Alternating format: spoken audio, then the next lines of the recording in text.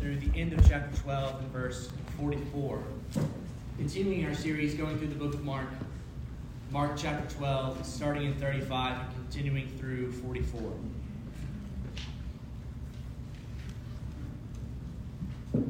And as Jesus taught in the temple, he said, "How can the scribes say that the Christ is the son of David?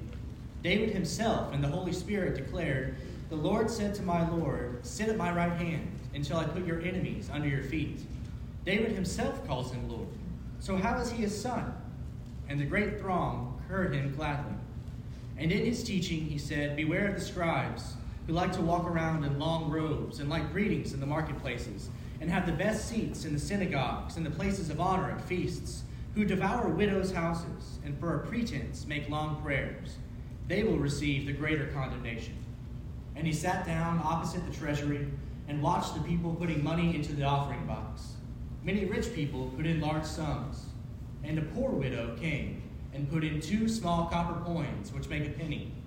And he called his disciples to him and said to them, "Truly I say to you, this poor widow has put in more than all those who are contributing to the offering box. For they all contributed out of their abundance, but she, out of her poverty, has put in everything she had, all she had to live on." You can learn a lot about someone based on what they say on their way out the door.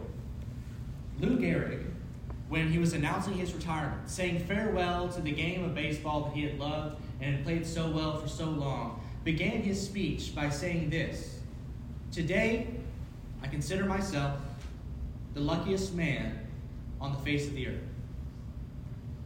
You wouldn't think that he would start a speech that way if you knew why he was retiring. He had been diagnosed with ALS, which we now generally call Lou Gehrig's disease.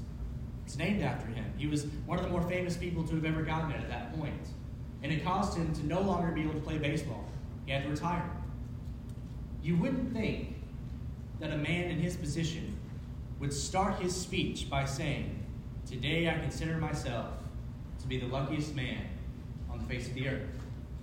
And yet, in his final words, in his final address, he emphasized throughout the rest of that speech that he had his gratitude for all that he had been given, his thankfulness that he had been able to play the game, the people he had played it with, the family that he had been given, the wife he had been given. That says a lot about Lou Gehrig. That baseball, which he was great at, wasn't ultimate for him. It wasn't the final thing that he was resting on. I don't know anything about the faith of Lou Gehrig. There's nothing I can reveal to you about that.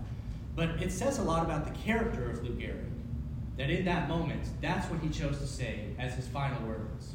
In today's text, what we get in the book of Mark are the final public teachings of Jesus. He's going to say other things to his disciples. He'll say other things in front of a crowd. But this is the last time that he's going before a crowd and teaching them, before he's trying to relay something to them that they might hear and understand, they might be changed by. For the final time, he's addressing a group other than his disciples, hoping that they will hear his message and understand who he is. And in this, his last public address, we see 3 emphases that Jesus has that are consistent with the rest of his ministry, but it's important that they're the final things that he reveals to his people. 3 emphases of Jesus' farewell address is what we'll see in the text today. First of all, Jesus emphasizes himself as Lord.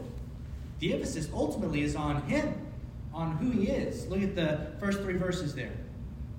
"And as Jesus taught in the temple, he said, 'How can the scribes say that the Christ is the son of David?'" See, Jesus here turns the tables on the crowds and the rulers.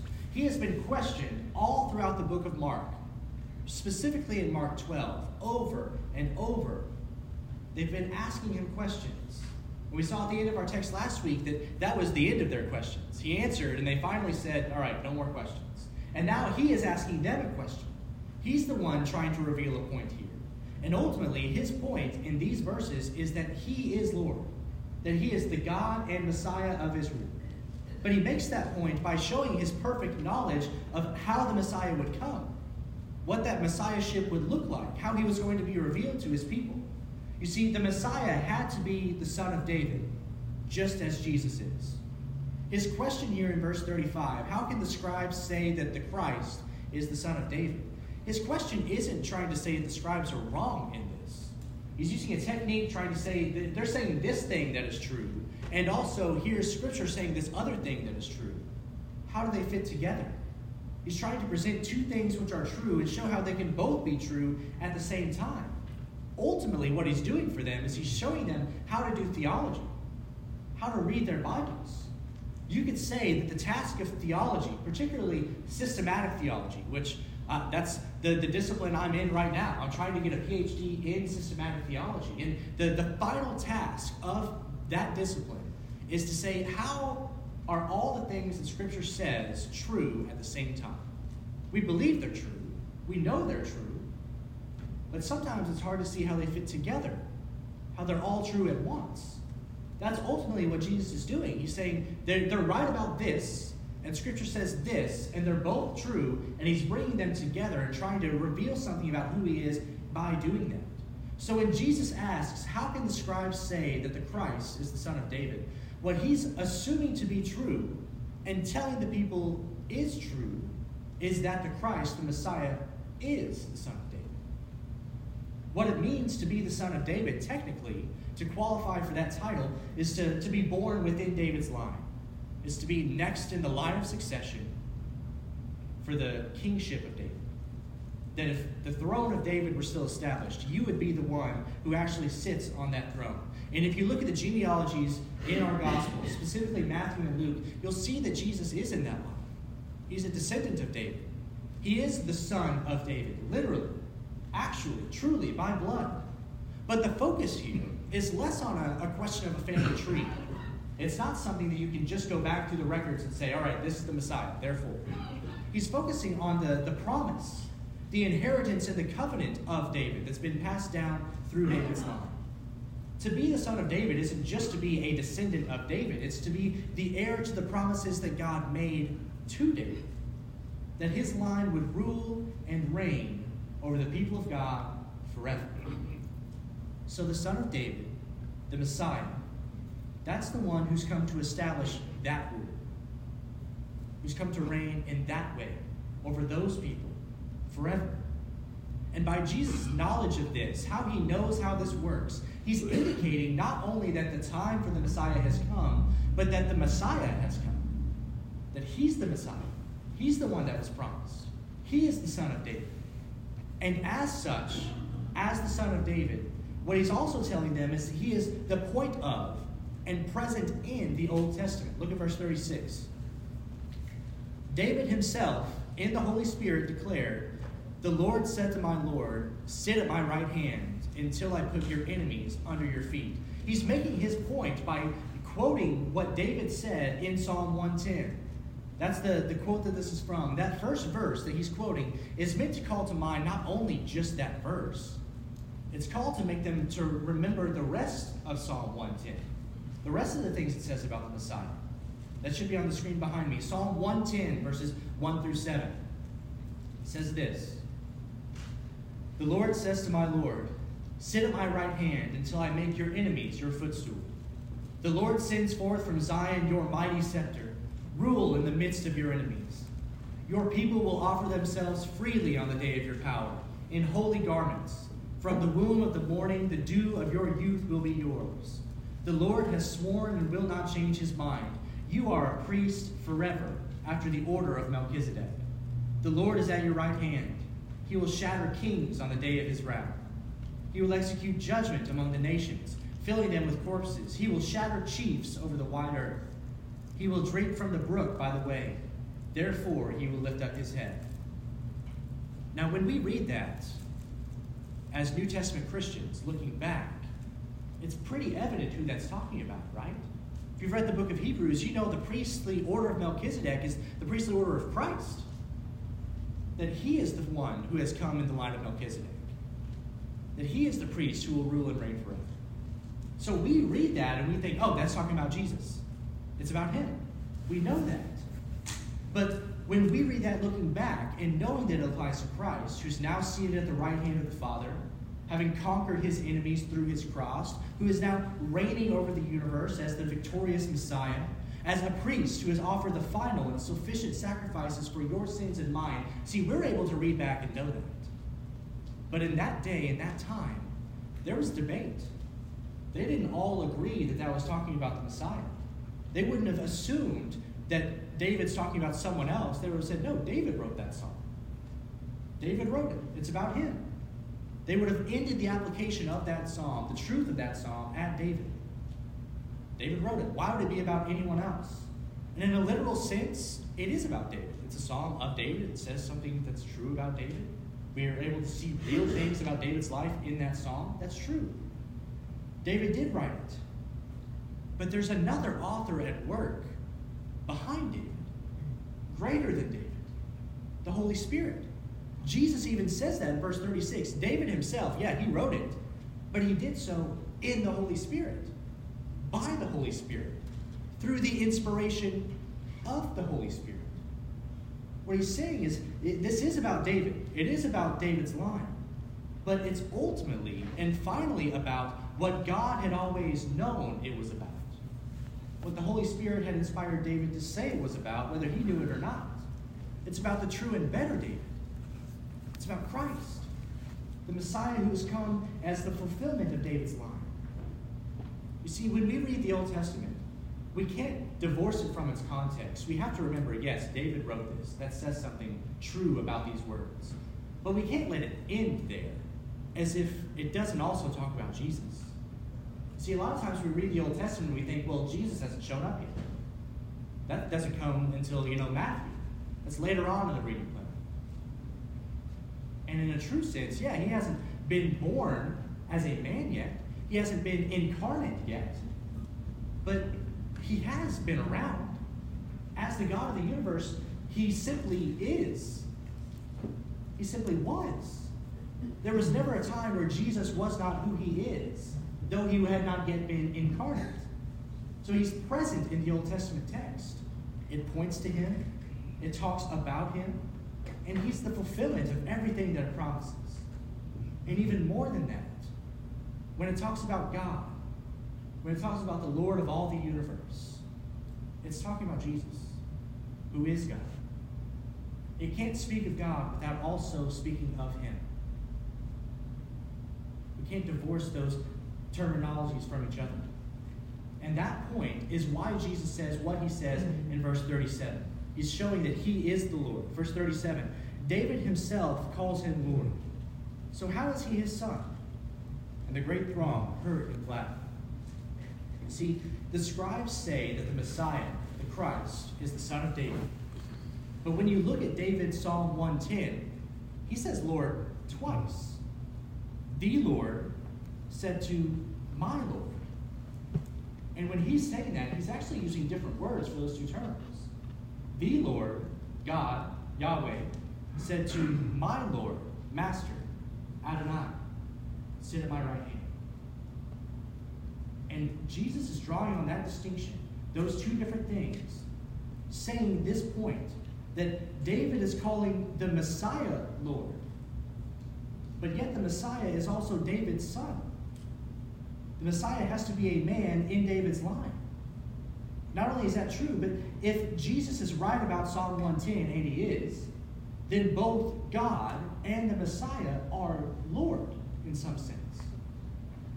There can only be one Lord, though. How can that be true? It can only be true if the God of the Old Testament and the Messiah must be not only equal, but actually the same God. The one God. The God who is true. So the Messiah is coming, when we think about it, in light of what Jesus is saying here, has to be the God who has come as the Son of David, in the flesh, as a man, to set up a rule and reign which is of a different order than David's. Not only an earthly kingdom in the line of David, but a heavenly kingdom as well. This saying of Jesus is a testament to his incarnation as the God-man. He's saying this Messiah, who I'm talking about, has to be truly God and truly man, who has come to save his people from their sins. This text is saying, when we get into it, as confusing as that may be, as complicated as that line of argument may sound, it actually became a central theme to the ministry of the early church. They took this song, based on what Jesus said here in these verses, and applied it to himself, working out those implications over and over and over again. You'll see this psalm cited throughout the New Testament, over and over again, saying, yeah, talking about Jesus. It's about him. It shows him to be the Messiah. Here's Peter's sermon at Pentecost in Acts 2:29-36, which should be on the screens.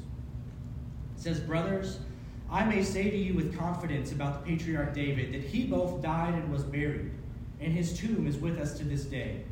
Being therefore a prophet, and knowing that God had sworn with an oath to him that he would set one of his descendants on his throne, he foresaw and spoke about the resurrection of the Christ, that he was not abandoned to Hades, nor did his flesh see corruption. This Jesus God raised up, and of that we all are witnesses. Being therefore exalted at the right hand of God, and having received from the Father the promise of the Holy Spirit, he has poured out this that you yourselves are seeing and hearing. For David did not ascend into the heavens, but he himself says, 'The Lord said to my Lord, sit at my right hand until I make your enemies your footstool.' Let all the house of Israel therefore know for certain that God has made him both Lord and Christ, this Jesus whom you crucified." This text, Christ's point in these verses here, is to emphasize himself as the God of the universe and the Messiah in the line of David to his people. He doesn't say it explicitly. He doesn't acknowledge that yet, because I think we're only on Wednesday in Holy Week right now. But it's coming. He's about to fully reveal himself to be the Christ, to be the Messiah. So in his last public address, before he recuses himself from the crowds, before he withdraws and only speaks to his disciples, he's emphasizing himself as Lord over and over as he finishes his public earthly ministry. He is the son of David, to whom the Old Testament points, and he is Lord of all. But he also emphasizes in our text today that hypocrisy is worthy of condemnation. That's the second emphasis that we'll see as the farewell of Jesus' earthly public ministry. His second emphasis in the text today, that hypocrisy is worthy of condemnation. Look at verse 38, because he delivers a warning to the throng, which heard him gladly in verse 37. 38. "And in his teaching he said, 'Beware of the scribes, who like to walk around in long robes and like greetings in the marketplaces.'" You see, the throng may have heard him gladly. The crowd may have heard him gladly and enjoyed that he is putting the scribes in their place. But he's not content to allow them to simply hear that truth without realizing that it's possible for them to fall back into the same old stuff that everyone else also does. That just because they might understand him to be the Christ doesn't mean that they're above the same problems as the hypocrites that they've seen throughout Mark chapter 12. That these scribes who have been pegging him with questions over and over again, not with the motive of actually learning, not with the motive of actually being shaped by what he says, but simply to try to trip him up. Those hypocrites, these people who heard him gladly, are still susceptible to that same problem. And he goes further to elaborate what that problem would be if they were to fall into those same patterns and practices. Verse 38, "Beware of the scribes who like to walk around in long robes and like greetings in the marketplaces, and have the best seats in the synagogues and the places of honor at feasts, who devour widows' houses and for a pretense make long prayers." He gives specific examples, and these examples show us that the hypocrite has a misplaced focus. You see, the hypocrite, which he's calling the scribes here, is focused on looking better than the men around him. Beware the scribes who like to walk around in long robes. You see, these long robes that Jesus is talking about, those were like the uniform of the scribes. They were the vestments of the scribes. They were long linen white robes. The idea here was to convey the image that the scribes were a special class of citizen, that they were better than you, and you knew it by looking at their robes. You could see that they were purer than you by seeing how white they were, that they had more money than you by the length of them. They were supposed to say, when you saw them, "I'm better than you, and I know it." Let the commoner wear his colors, but the scribe will present himself in pure white linen. Saying, beware this focus of the hypocrite, who's wanting to look better than the men around him. we as the people of God should never focus on being better simply than the people around us. First of all, we've got to remember that we're all sinners.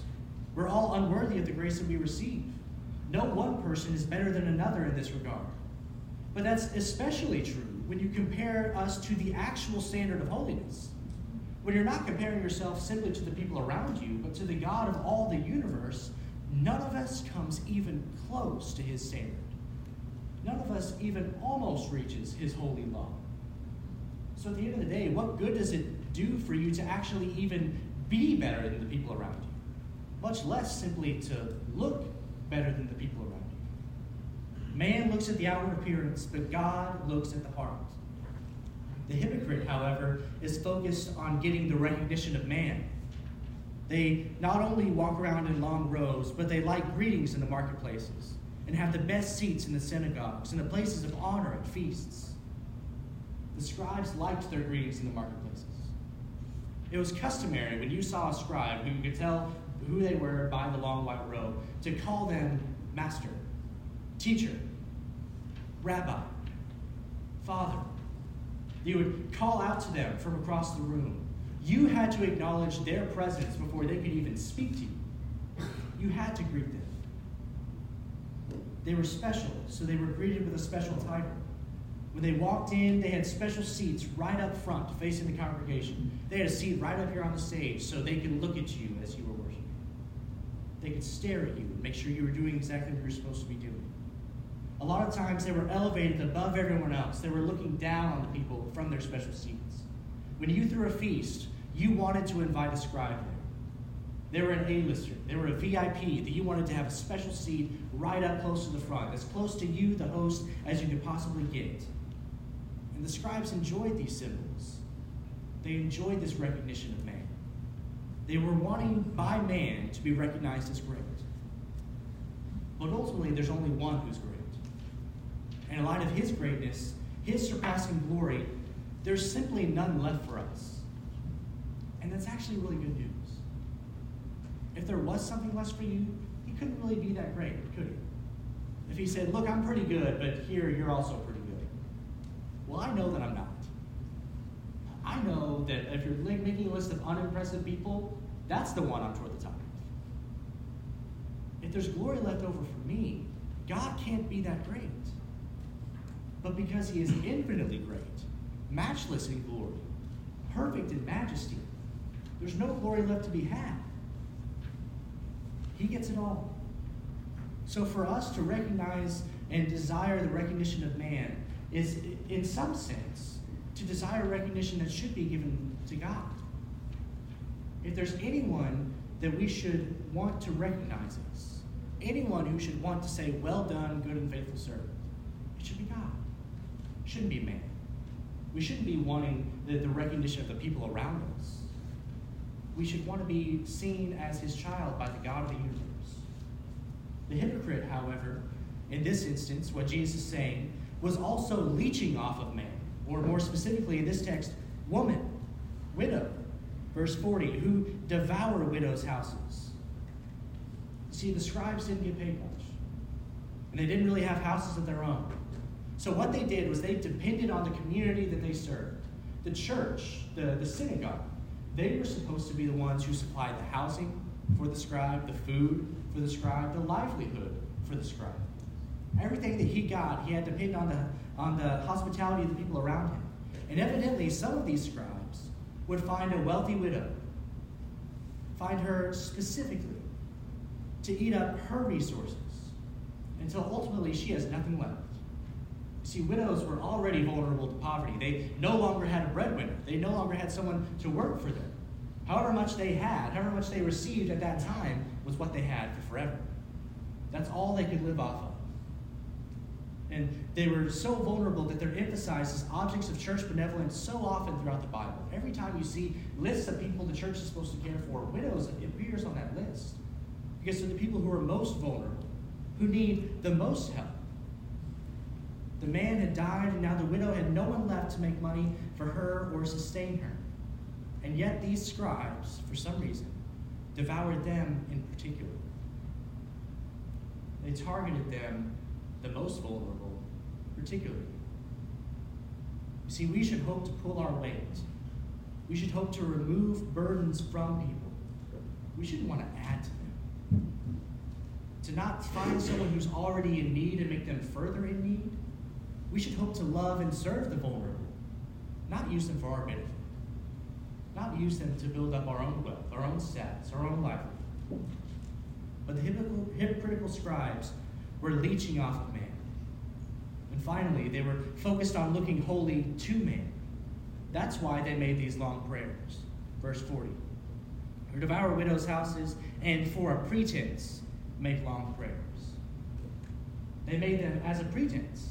The problem here isn't praying long. You'll never in the Bible see anyone being upset that people are praying for a long time. It's that they're praying long as a pretense. That they're praying so long in public so that people think, wow, they're praying so long now. Think about how long they pray when they're in private. Think about how long they pray when they're not wasting my time. When they're not taking up my day with it. They must pray for a really long time then.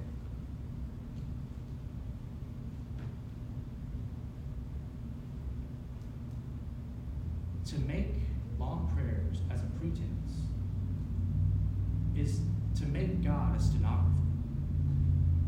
To make him someone who just takes down what you say. For you to say it for the record. For you to say it without actually praying. Without actually caring what's being said. Or who you're saying it to. The hypocrites, the scribes, make long prayers as a pretense. And their primary problem here is that they have a fear of man rather than a fear of God. That they're focused on the opinions of man, even as they're praying. They're talking to the God of the universe. They're speaking with a God who has revealed himself to them, who didn't have to do that. And yet, even in that moment, they're thinking, I hope these people realize how long I'm praying. I hope they go home and think, wow, that guy prays for a long time. How we relate to God is the most important thing about us. We have to fear God, not man. And that's true because Jesus tells us what end awaits the hypocritical scribe, the end of verse 40. They will receive the greater condemnation. What's awaiting them is not good. What's awaiting them is not only condemnation, but a greater condemnation. They won't have ultimately won the approval of God. So what difference does man's approval make? Dying as the most well-approved man on the planet, but having none of that in God's eyes, really doesn't help you out at all. Not only will they be condemned, but they get a greater condemnation because they should have known better. They should have done better. Jesus is saying, beware the scribes, lest we become like them. He's emphasizing that hypocrisy, like what we see in the example of the scribes, what we've seen throughout the book of Mark, is worthy of condemnation. And the final emphasis that he has in his final public message in his earthly ministry is an emphasis on sacrifice as the measure of faithfulness. That when you are judged before the Lord, you are judged based on faithfulness, and that's measured by sacrifice. As he's leaving the temple on his way out, after addressing the public here, in verse 40, he goes and stops and sits down to watch the people give their offerings. Verse 41, and he sat down opposite the treasury and watched the people putting money into the offering box. Many rich people put in large sums. See, the text goes out of its way to show that these were rich people. They were giving a lot of money to the temple. And it was evident it was a lot of money. Jesus is sitting down opposite the treasury, and yet he can tell, wow, that was a lot of money. Everyone can see what they're putting in. It was evident to everyone. They weren't discreet envelopes with who knows what inside. They weren't writing checks with a tiny little amount on it and then throwing it in so that no one knew. They were taking their offering in the full view of everyone with a public donation and throwing it into the bin. But the text doesn't really condemn these rich people for giving large sums. It doesn't say they were evil for doing that. It doesn't even tell them not to do it publicly. That was how they did it. There was no other way to do it doesn't seem like he's condemning these rich people at all in this text. However, he's still making the point, and not having any of the focus on them, that though they gave a lot, it didn't really cost them much. Jesus wasn't impressed with the amount that they gave. Because you see, a lot of results can come from not much sacrifice. So we should be careful not to assume that those with the most money, not to assume that those with the most gifts are also the ones who are being the most faithful.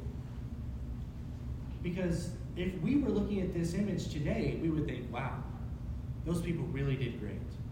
They really gave so much. How great of them. And yet Jesus doesn't put any of the attention on them. He doesn't condemn them. Good on them. But they're not where his focus is. His focus is on the example of the poor widow, verse 42. And a poor widow came and put in 2 small copper coins, which make a penny. And he said to his disciples, and he called his disciples to him and said to them, truly I say to you, this poor widow has put in more than all those who are contributing to the offering box. See, just as he saw the rich people's amount, he also saw the poor widow's amount. She wasn't only a widow, which we would already assume has a level of poverty, already assume probably doesn't have that many means, but it calls her a poor widow. Not only a widow, but a poor widow. And her gift was just as public as the rich people's. But where those people likely came in with their large sums, threw it in, and received applause, received the recognition of the people around her for giving such great amounts, no one else probably took notice of her. No one else saw her 2 coins, which make up a penny, and thought anything of it. And yet Jesus does notice. He's seeing. He's paying attention even to that little gesture, that little amount. He calls his disciples to him and he points out her gift in particular. You see, it can be so easy for us to think that the little things we do, the little sacrifices we make, that they don't matter. But when you take those 2 minutes to read the Bible and pray with your child before they go to bed, God sees that. He recognizes it to be the offering that you are able to give, the sacrifice that you are able to present in that moment. You might think it doesn't have any effect, but God sees. When you take that step, when you invite that person you've been praying for to church, when you share the gospel with them, especially even if they don't come, especially if they don't respond, and you think, oh, I wasted my time. I shouldn't have done that. Why did I even put forth the effort? What was the point? God sees. He notices. He cares. Don't think that your 2 coins adding up to a penny don't matter to him. It's not about the amount. It's about the faithfulness. It's about the sacrifice.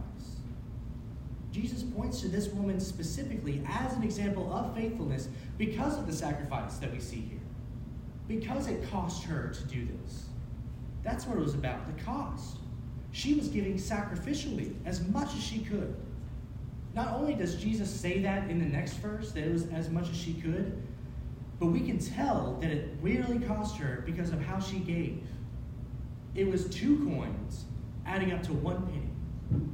That amount simply wasn't much. If she had more to give, she surely would have given it.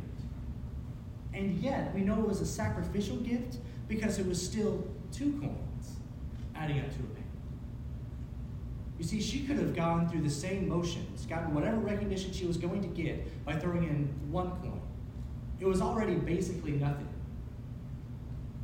She could have gone through the motion, thrown in 1, and walked away. She did it. She gave. She was obedient. She was faithful. And yet she gave 2. She doubled what she was able to do. No one looking around would have said, oh wow, she gave 2. That's a whole penny. Good on her. To everyone else, it probably didn't matter. The temple wouldn't have noticed if she had given 1 less coin. No one looking would have noticed if she had given 1 less coin. She probably would have really appreciated having that 1 more coin in her pocketbook. and yet she gave it anyway. She doubled her offering out of sacrificial faithfulness because she realized that a little result can come from a lot of sacrifice, just as a lot of result can come from a little sacrifice. But whatever sacrifice you have, it's worth it. Whatever you give to the King, he accepts, he receives. And he doesn't look at the amount and say there should be more here. He looks at what it cost you and says, you have done well. These others gave out of their abundance, but you gave out of everything you had. You will receive the greater reward. Because that's what the cost is when we talk about the Christian life. It costs everything you have to follow Jesus. The sacrifice is everything it takes to follow Jesus. Verse 44. For they all contributed out of their abundance, but she out of her poverty has put in everything she had, all she had to live on. Therefore, she had put in more than all those who were contributing in the offering box. She contributed all she had to live on in faith, hoping that her faithfulness would be pleasing to the God she served. Jesus had made the point several times throughout the book of Mark that following him is worth the cost. But it is a cost. It's a high cost. It could cost your very life. It cost John his head. It cost the disciples their livelihood. It cost everyone who followed him a place to stay. It was a high cost to follow Jesus.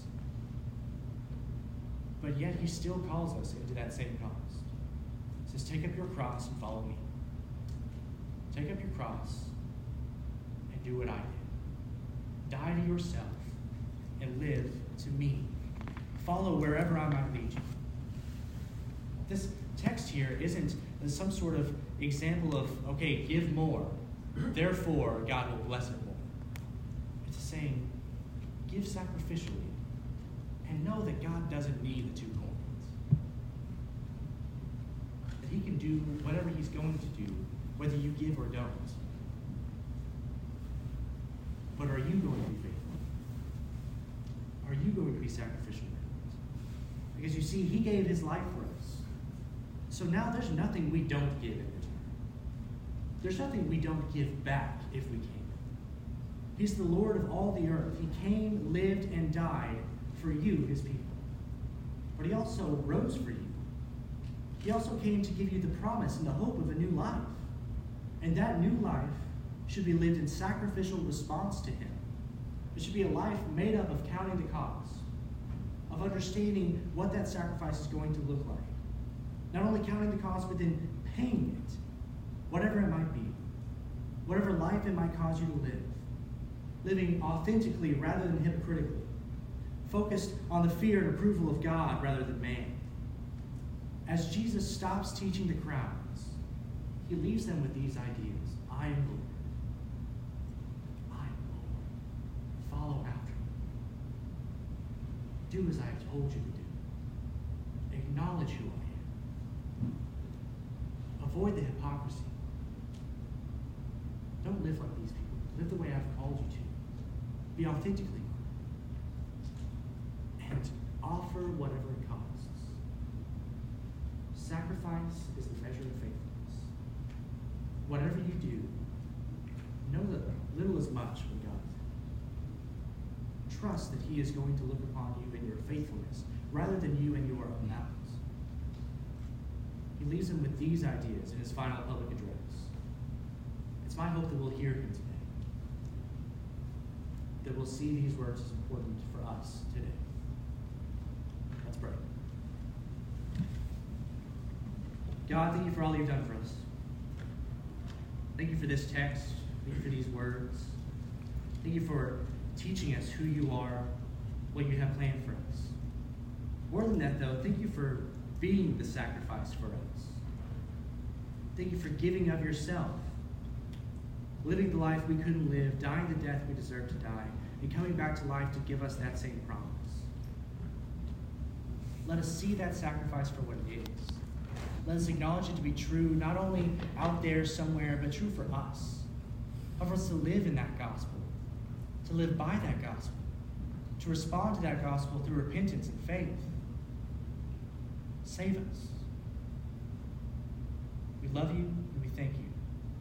May we honor you in what you've given us, even in your final address.